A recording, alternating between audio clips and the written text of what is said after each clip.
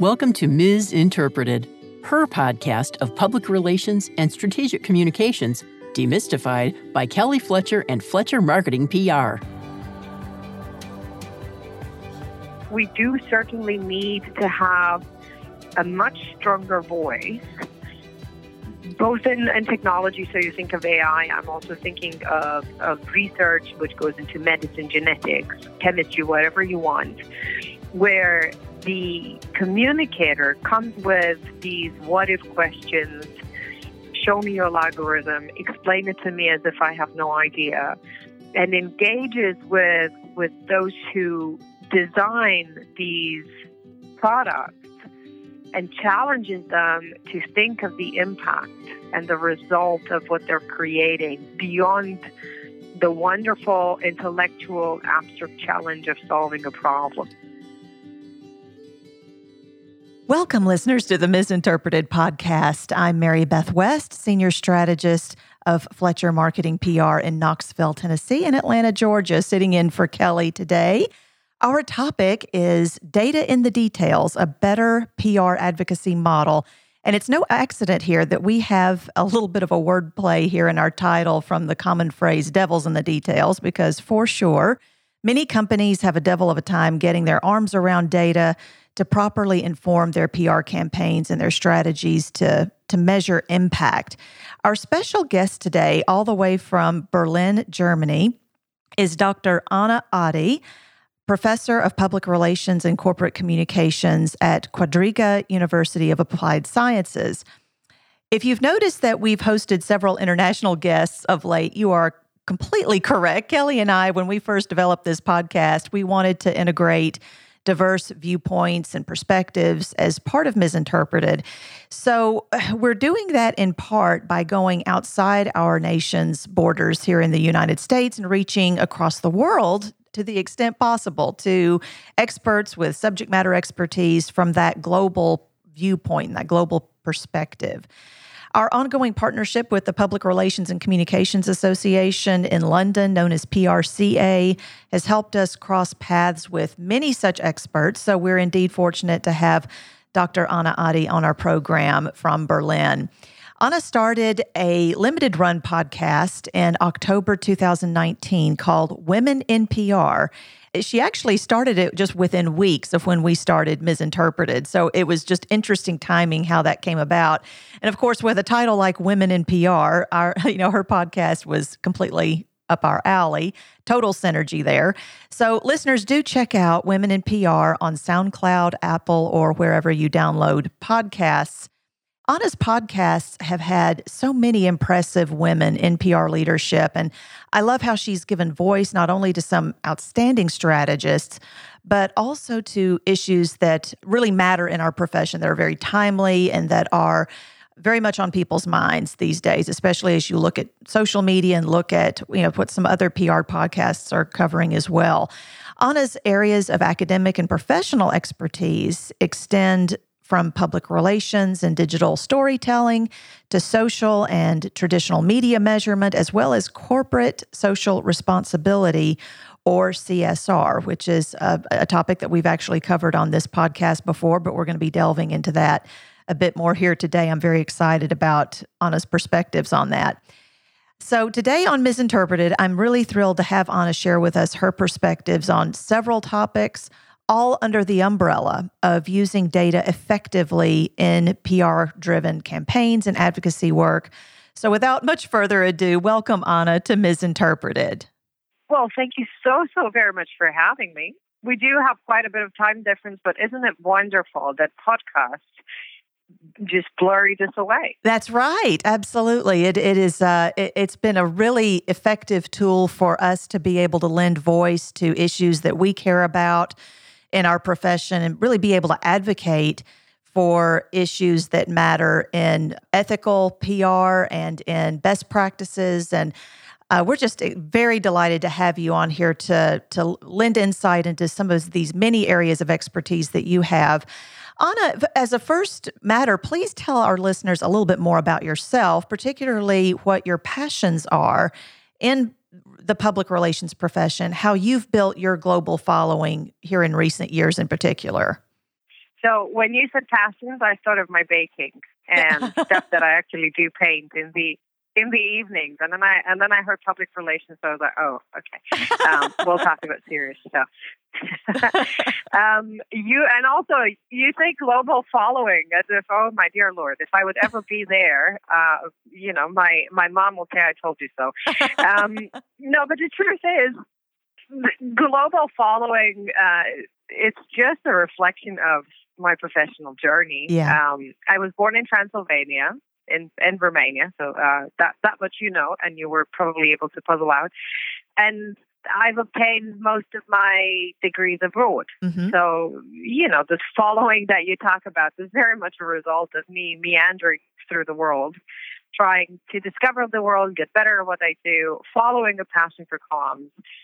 So, I've ended up in Belgium, I've ended up in the States, in Missouri, in Scotland, in England, Bahrain, in the Middle East. And I think this stop, and it's going to be a much longer stop, is in Germany. But again, most of the time, I moved to a country being so very utterly curious about everything they did, from the food that was cooked to how comms was being practiced and understood. And in a very short period of time after landing, my job changed in such a way that I ended up traveling more than seeing the countries I were in. So I've seen a lot more of Asia than of the UK. I've seen probably a lot more of, I did see the States because you're sort of landlocked. Mm-hmm. But most of the time I used to fly everywhere. Yeah. As for PR, I started studying PR at a time when nobody quite knew what that is. And it started from an utter curiosity with persuasive comms, so persuasive communication, but also the ethics of engaging in such practice. Mm-hmm. So I'm not going to tell you how old I am, like every Transylvanian, I'm much older than you think, but Romania has been through communism, right? And still, persuasive comms has played a very, very important role during those times. So, when I started studying public relations, I was just curious about the similarities or differences and the ethics of all that. Well, what's interesting to me, Anna, is just this perspective that you bring from having come from a country that has been economically and culturally, socioeconomically, politically through that type of issue with communism. I think that is a very interesting lens and perspective that you bring that, for example, here in the United States, we know what communism is. We read about it in history books and textbooks, and we learn about it in school, but it's not something that most of us, unless we've lived internationally, that we've ever experienced firsthand or lived through. And so it's that kind of perspective. It's that kind of diverse viewpoint on things that is just so particularly helpful. And I really enjoyed your comment here about when people did not understand what PR is. I think that we still struggle with that. I think that we have this continuous challenge across the globe of establishing an accurate awareness of what public relations even is. And we here in the United States, we like to think that our market is very sophisticated and very advanced relative to all kinds of business concepts. We actually have a very big education process that we are still going through and that we still need to be focused on as a profession. So that leads me to my next question regarding the podcast that you started. I'd love to ask you what exactly was that impetus of your starting the Women in PR podcast? And I'd love to know if you have plans to continue it in the future. Well, that's so kind of you to mention it, because it is a project that is very, very dear to my heart, particularly because it is in a way so far away from what I think we would expect academics to do. Mm-hmm. So, but then again, podcasting to me is just like a sort of form of radio without the live element in it. Right. And live radio and newscasting is something that I used to do in high school. It took about a year of me reading the news every weekend until my colleagues in high school figured that it was me reading the news. Oh, wow. So you had that experience in high school. That's very interesting. Yes. Well, I wasn't very tempted to, I don't know, do nothing. So I wanted a job, and I was already speaking about 3 languages at the time, and so I thought, oh, okay, newscasting is something I could do. I could read the news, right? And I started knocking at local radio stations' doors and said, would you want to have someone do stuff? But little did I expect that the head of the news section of this local station would shovel me into the studio a week later and said, now read live. Wow. Out of the frying pan into the fire, Right. as we say in the United States. Exactly. But I've missed that experience dearly because, I've learned writing a very different sort of writing. So the very no nonsense, a very factual to the point writing that you need. And I've missed the studio. There's a smell of it and there's a pace of it, and you need to think almost in a different and structured way, something that you do not do just in a daily conversation. So maybe, that's something in me wanting to relive those teenage years, but that brought me to thinking of podcasts. There's definitely a very strong American influence. And then a bit of Romanian. So I do have quite an extensive list of podcasts that I listen to, but I've realized that I can't be and I can't do what they do. So the likes of This American Life or Hidden Brain or what they do in Romania. There's a podcast called Mame, Mothers, and it talks about how we work when we have kids and how we raise kids when we work. But I thought I have something still to say. And that idea of I have something to say didn't quite dawn on me until many others came and made it very clear. So let me tell you a little bit of how this started since you asked. I teach PR for quite a while. And most of the time when I teach, whether it's history or whether we're looking at business models or we're looking at CSR or you name it, the future of public relations, I tend to ask also, among other things, gender-related questions.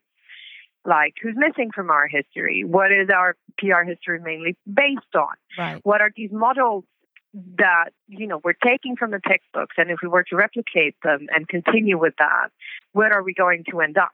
Right. So again, if we wanted to take an algorithm today and sort of predict how the workforce in PR would look like based on data in the 50s, then both you and I would probably, I don't know, be doing something else but not PR. Right. And so it's this sort of interplay that I play with in my classes. But still, I just thought that that's my mission as an academic. Students come to the courses that I teach so that they are challenged and that they're forced is maybe not the best word, but still they're invited to think in different sorts of dimensions. But as I said, it didn't dawn on me on how important and relevant these questions about gender and the heritage of public relations have until one of my former students, Jennifer Bowie, came to me and she said that she wants to write a thesis about it. Oh, I mean, I still remember. It was a very beautiful sunny day, and I was here in Berlin at Quadriga University. We teach in intensive modules, so students come to us because they're executives, usually for 4 to 5 days, including a weekend. And we teach from 9 o'clock in the morning till 6 in the evening.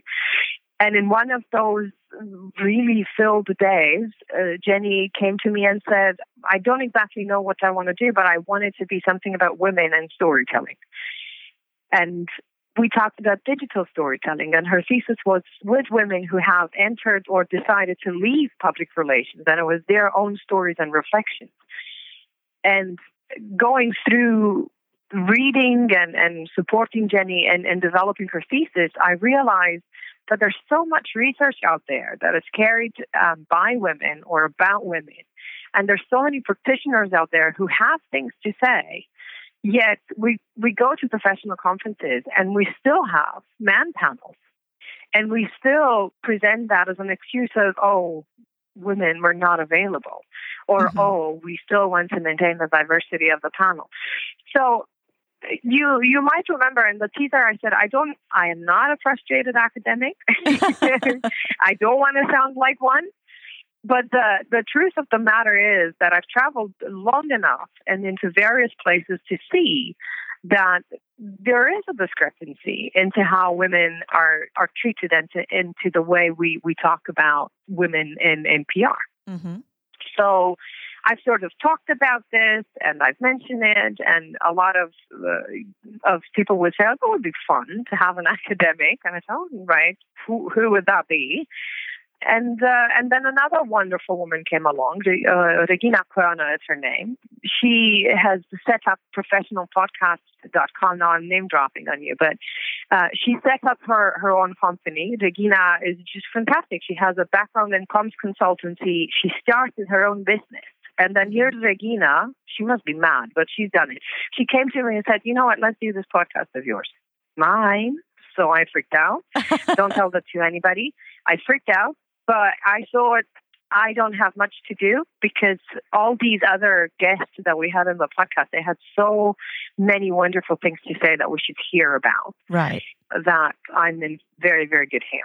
So to go back to your question, do you want to do another one? Yes, please, yes. Yes. Well, we want to see you back behind the microphone there and hosting guests as you have on the Women in PR podcast. You've done a really masterful job, I think, of not only selecting guests that had compelling things to say and have compelling things to say, but the way that you have treated the subject matter has been very interesting as well. I'd love to get your insights on why data matters in the field of public relations and the hows and whys of data not getting its due in our profession. I think that's a very big issue.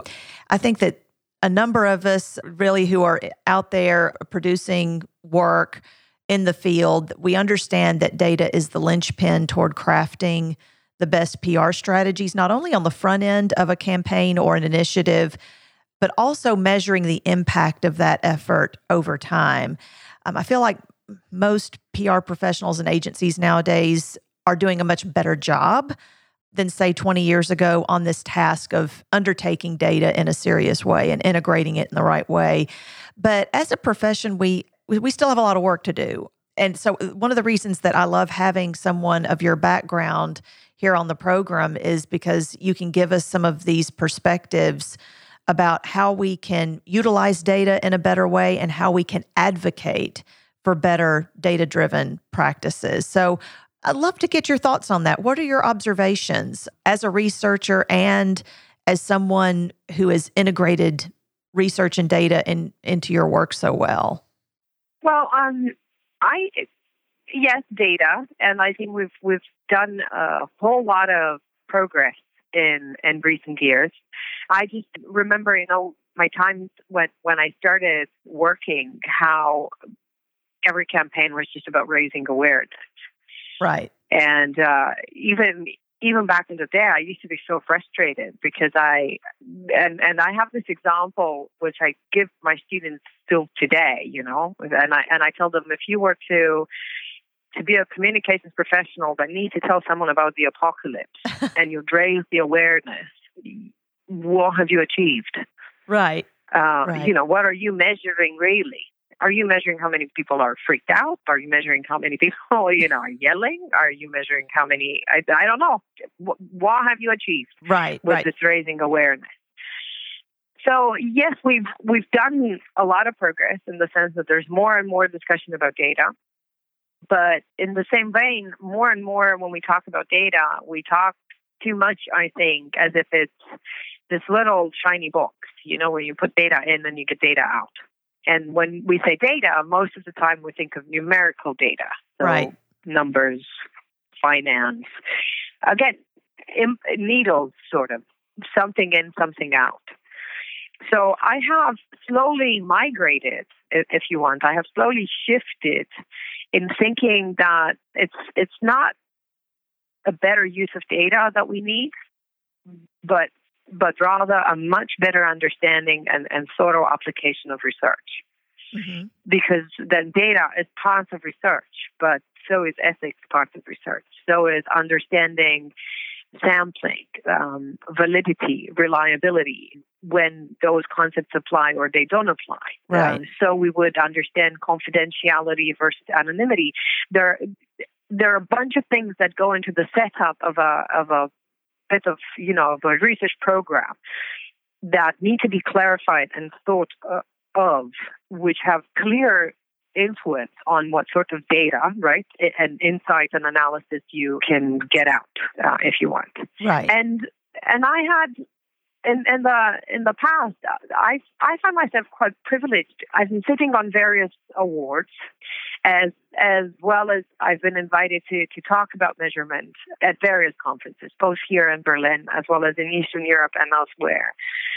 And because you've asked me about some of my observations. Yes, there is an increased use of reported measurement, but most of it is campaign related. Also, most of it is vanity metric filled. So stuff that it's readily available and we can pick it up and it makes us feel good. Going back to awareness, right? I've got so many likes. Who cares? Right. I've got so many impressions.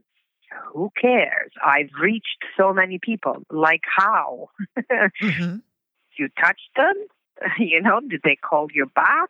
Then when they did they swear at you or did they say something nice?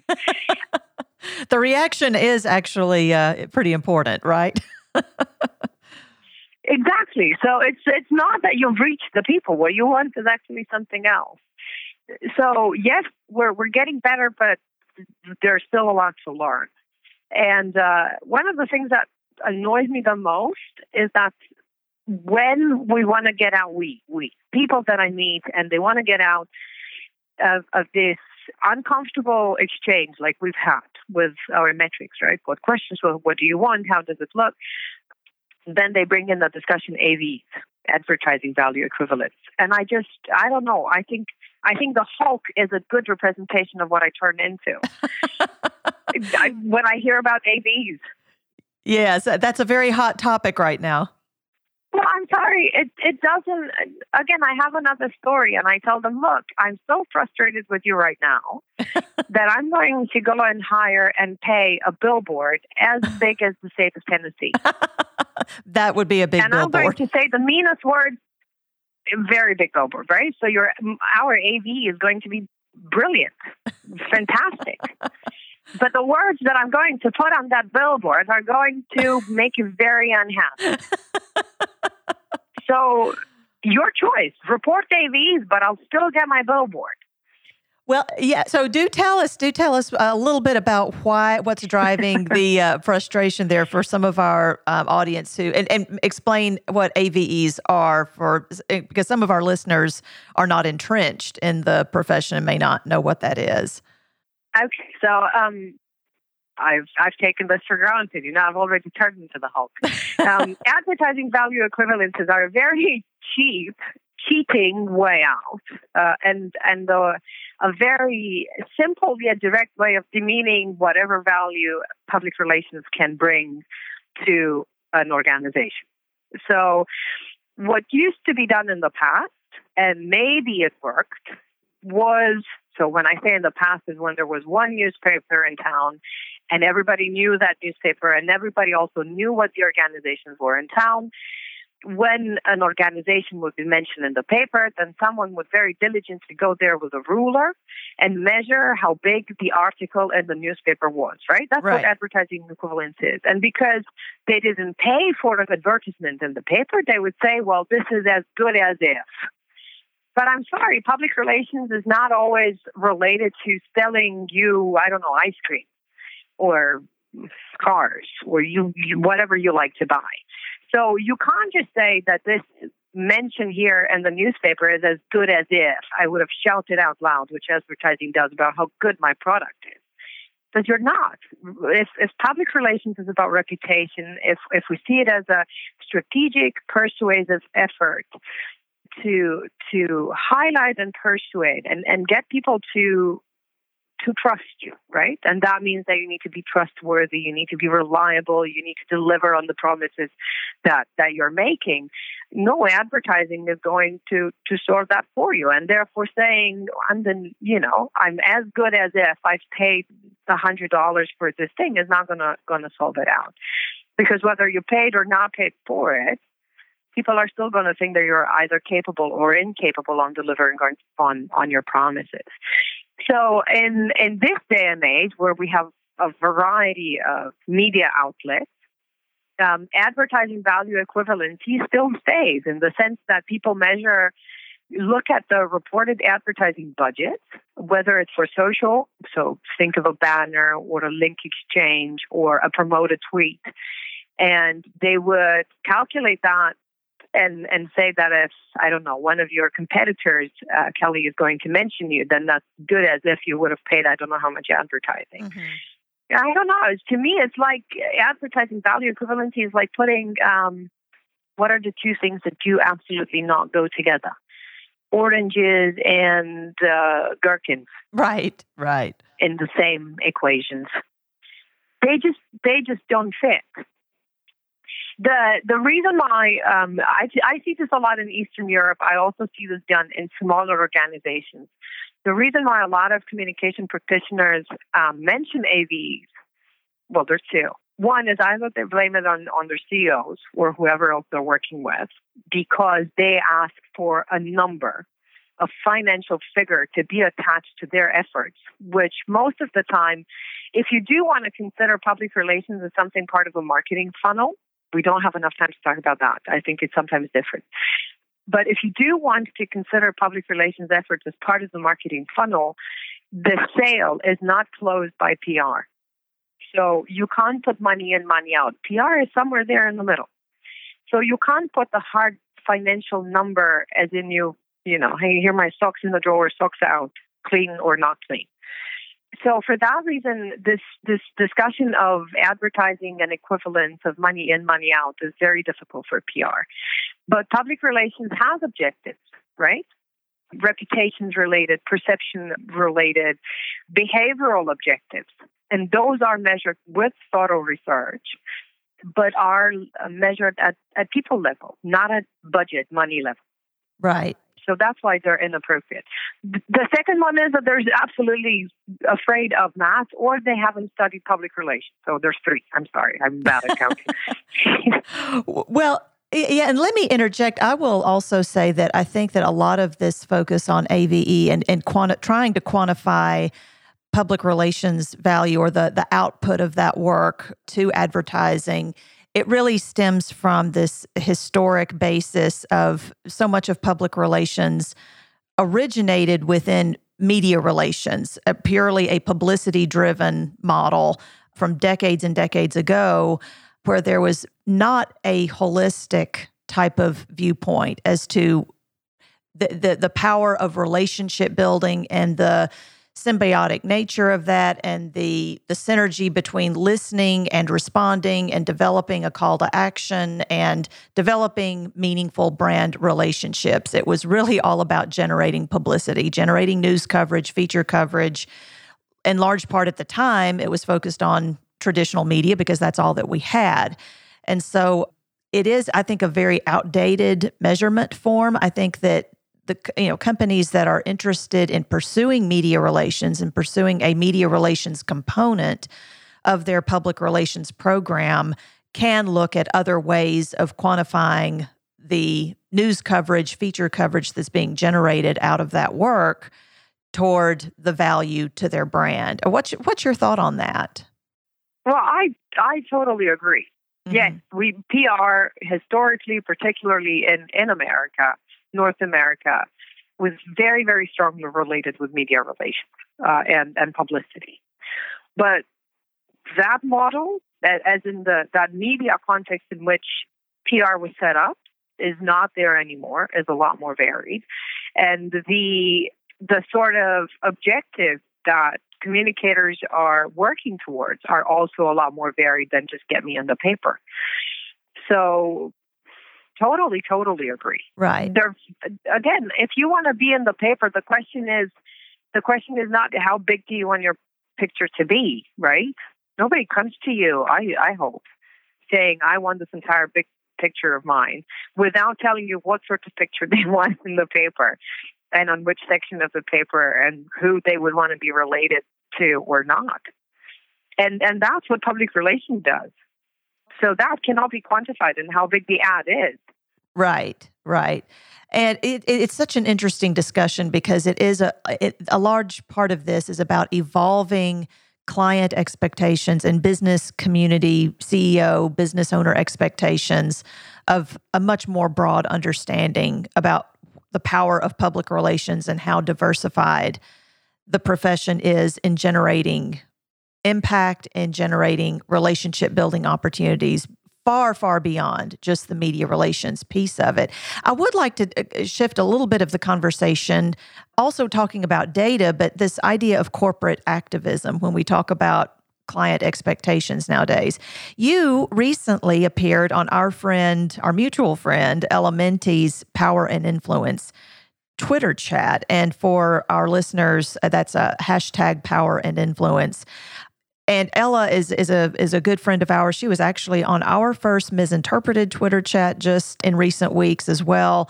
Did an incredible job on the topic of women driving thought leadership. But going back to how you engaged there, corporate activism does pose this huge question and a lot of different questions for those of us in PR in this age of especially political correctness, cancel culture, as they say, brands having this desperate need to connect with younger demographics that embrace the woke movement across these countless social and political issues. One of Kelly's and my earlier podcast episodes last year was on a dueling, if you will, hashtag topic, brands taking stands versus get woke, go broke, which each of those hashtags had sort of emerged in social media as a thing, on Twitter especially. So here's the question on that. How should brands utilize data, kind of focusing in on that aspect of our topic today? How do they utilize data to evaluate whether or not engaging in corporate activism PR is the way to go? Because the question for brands is not simply how to engage, but whether to engage at all in the first place when it comes to corporate activism. Isn't that right? I think you're right, but that also has very much to do with what we understand as activism. Right. And it's great that you mentioned, PR history before, and the fact that in the U.S., PR was so intrinsically related to media relations, because part of that history as well, so just think of the Rockefeller and Vanderbilt, so these robber barons, right? Activism was a tainted word. They were these pesky people who were annoying corporations and holding them accountable or following them and forcing them to do things. And up to nowadays, whether it's because we've been teaching about how public relations has evolved, or whether because one of the fiercest opponents of corporations have been sitting in NGOs and in sort of government-related associations, so non-government and government, activism has been seen as something that public relations practitioners need to fear. Mm-hmm. And activism has therefore been presented as the worst thing that could happen to a PR practitioner. And I'd like to disagree. I think understanding and engagement of activism is culturally dependent, right? So here's all our previous discussion, right, about history in the U.S. opposing activism. But then let's look at it from a different way. Just think of it, activism as someone taking a stand on a particular issue, on something that they find incredibly valuable to themselves. And therefore, they try to convince you, they try to persuade you that they are right. So it's not that they bully you, they're not going to beat you up, they're forms, right? Right. But it's a form of strategic, persuasive communication. Now, if you see PR as a strategic, persuasive exercise, then everybody's an activist. Good point. Companies, governments, NGOs, institutions, each of them have an idea, a value that they support and would like others to support too. It's just that, we've been taught to hear that activism always comes with these manifestations of either rage that are emotionally driven, which we call protests, or with these other manifestations, which we call dissent. And they're usually oppositional, and it's like someone holding a grudge and, pranking you for the rest of your life. But we're all activists. And I think the moment we agree that we're all activists, then deciding whether we engage or not in activism is not the question anymore, but rather that question shifts to what are the values that we stand for. Right. Anna, I'd love to turn the conversation back to the marketing to women space here a bit, and also female demographics. As you know, Kelly's firm, Fletcher PR, specializes in lending voice via marketing that resonates with women. Couldn't help but notice last year on your list of industry talks that you participated in 2019, one was entitled, "How Do You Want a Female Future to Look Like?" which you presented at an event in Berlin called Female Future Force Day, which that really caught our attention. We thought that was really interesting. We'd love for you to tell us a little bit more about that event and what some of the issues are in that arena that you're involved in there in Germany. Well, Female Future Force Day is fun, but it's also a very, very big event. And they have several of them in Germany, and they focus on personal, professional, and social development. And although they do speak about females and as talent and a future force, it's not like they leave everybody else at the door. Mm-hmm. But it tends to be a heavily driven, female-focused sort of event. Now, here in Germany, there seems to be quite an appetite for discussions about gender roles, female leadership, and I think that's great. One of the challenges I see with that is that these groups tend to stay within the remit of gender. And let me clarify a little bit. So when I had to give this talk, they wanted me to talk, obviously, to have a masterclass around what a female future would look like. And going back to our example of public relations, if we were to think of our present and our future as an extension of practices that we have inherited from the past, right? Then we're going into very bad places. So, right, you and I would have had basically to look for a different job. So if we approach the gender question the same way, then, once you and I are going to, rule the world, and as Pinky and the Brain are saying, twice on a Wednesday, then aren't we going to be more prone to want to hold on to that position of power and of privilege? So in that sense, what have we achieved? But replacing one sort of model of dominance with another model of dominance. So I didn't say it just like that to the participants, but we tried to work together to ask them, what is it? What sort of a future did they envisage that would be female-led? And to show them how much these biases, and particularly unconscious biases, play out into how we envisage the future. I had two very little games. I just asked them to picture an astronaut and tell me what would it be, male or female. To picture a teacher. To picture a PR practitioner. And then I showed them a couple of pictures with, again, this time they were all women, but they were dressed differently and they had different races. And I asked them to say who they would prefer as a manager.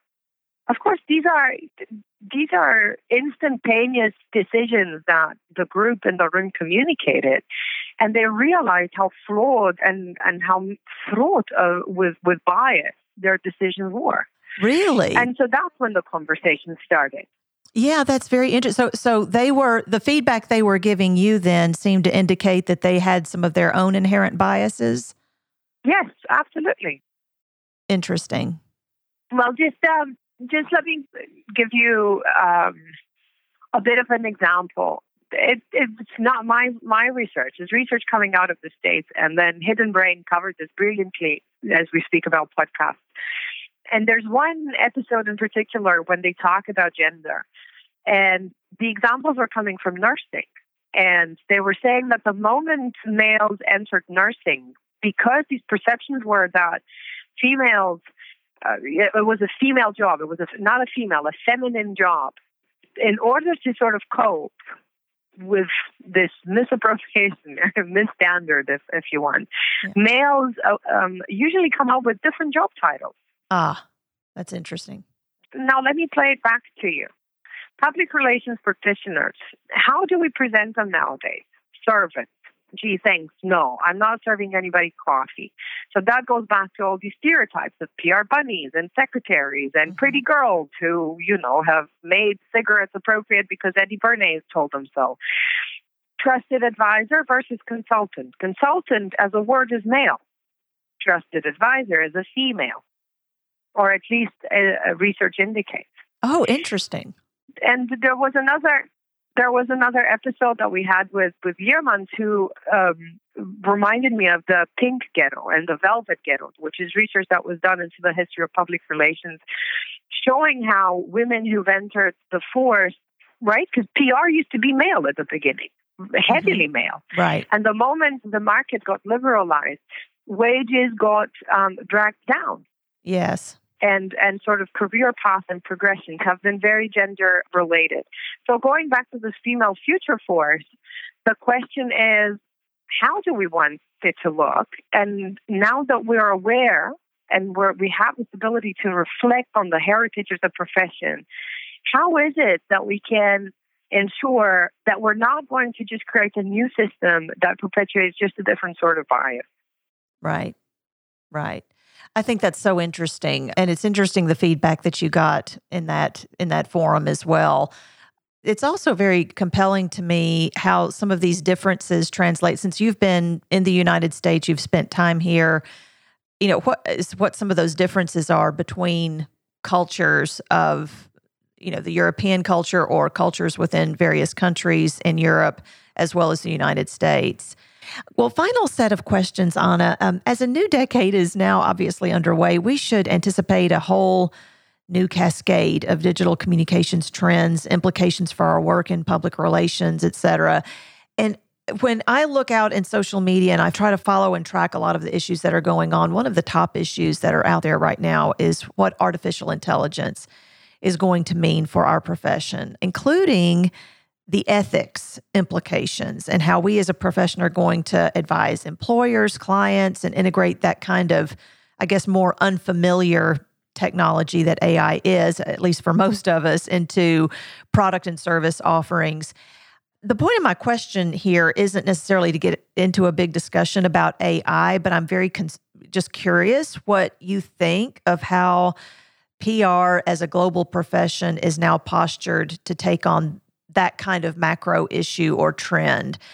As a profession, are we doing the right things to stay ahead of issues on that point? That's a very tough question to ask.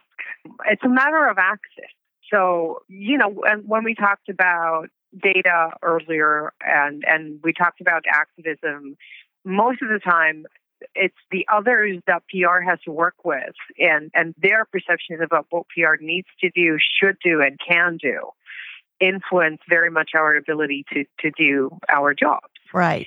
So, whether we're well prepared to answer the upcoming challenges of AI, I think it's only half of the question.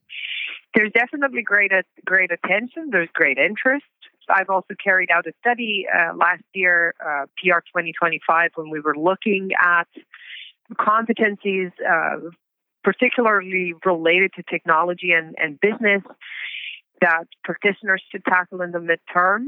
And it was digital literacy that came up as a main technology skill, and not AI.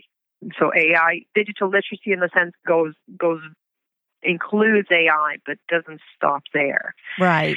As for what you were asking, I think, there's not a single answer, but we do certainly need to have a much stronger voice both in technology, so you think of AI, I'm also thinking of research, which goes into medicine, genetics, chemistry, whatever you want, where the communicator comes with these what-if questions, show me your algorithm, explain it to me as if I have no idea, and engages with those who design these products and challenges them to think of the impact and the result of what they're creating beyond the wonderful intellectual abstract challenge of solving a problem. Right.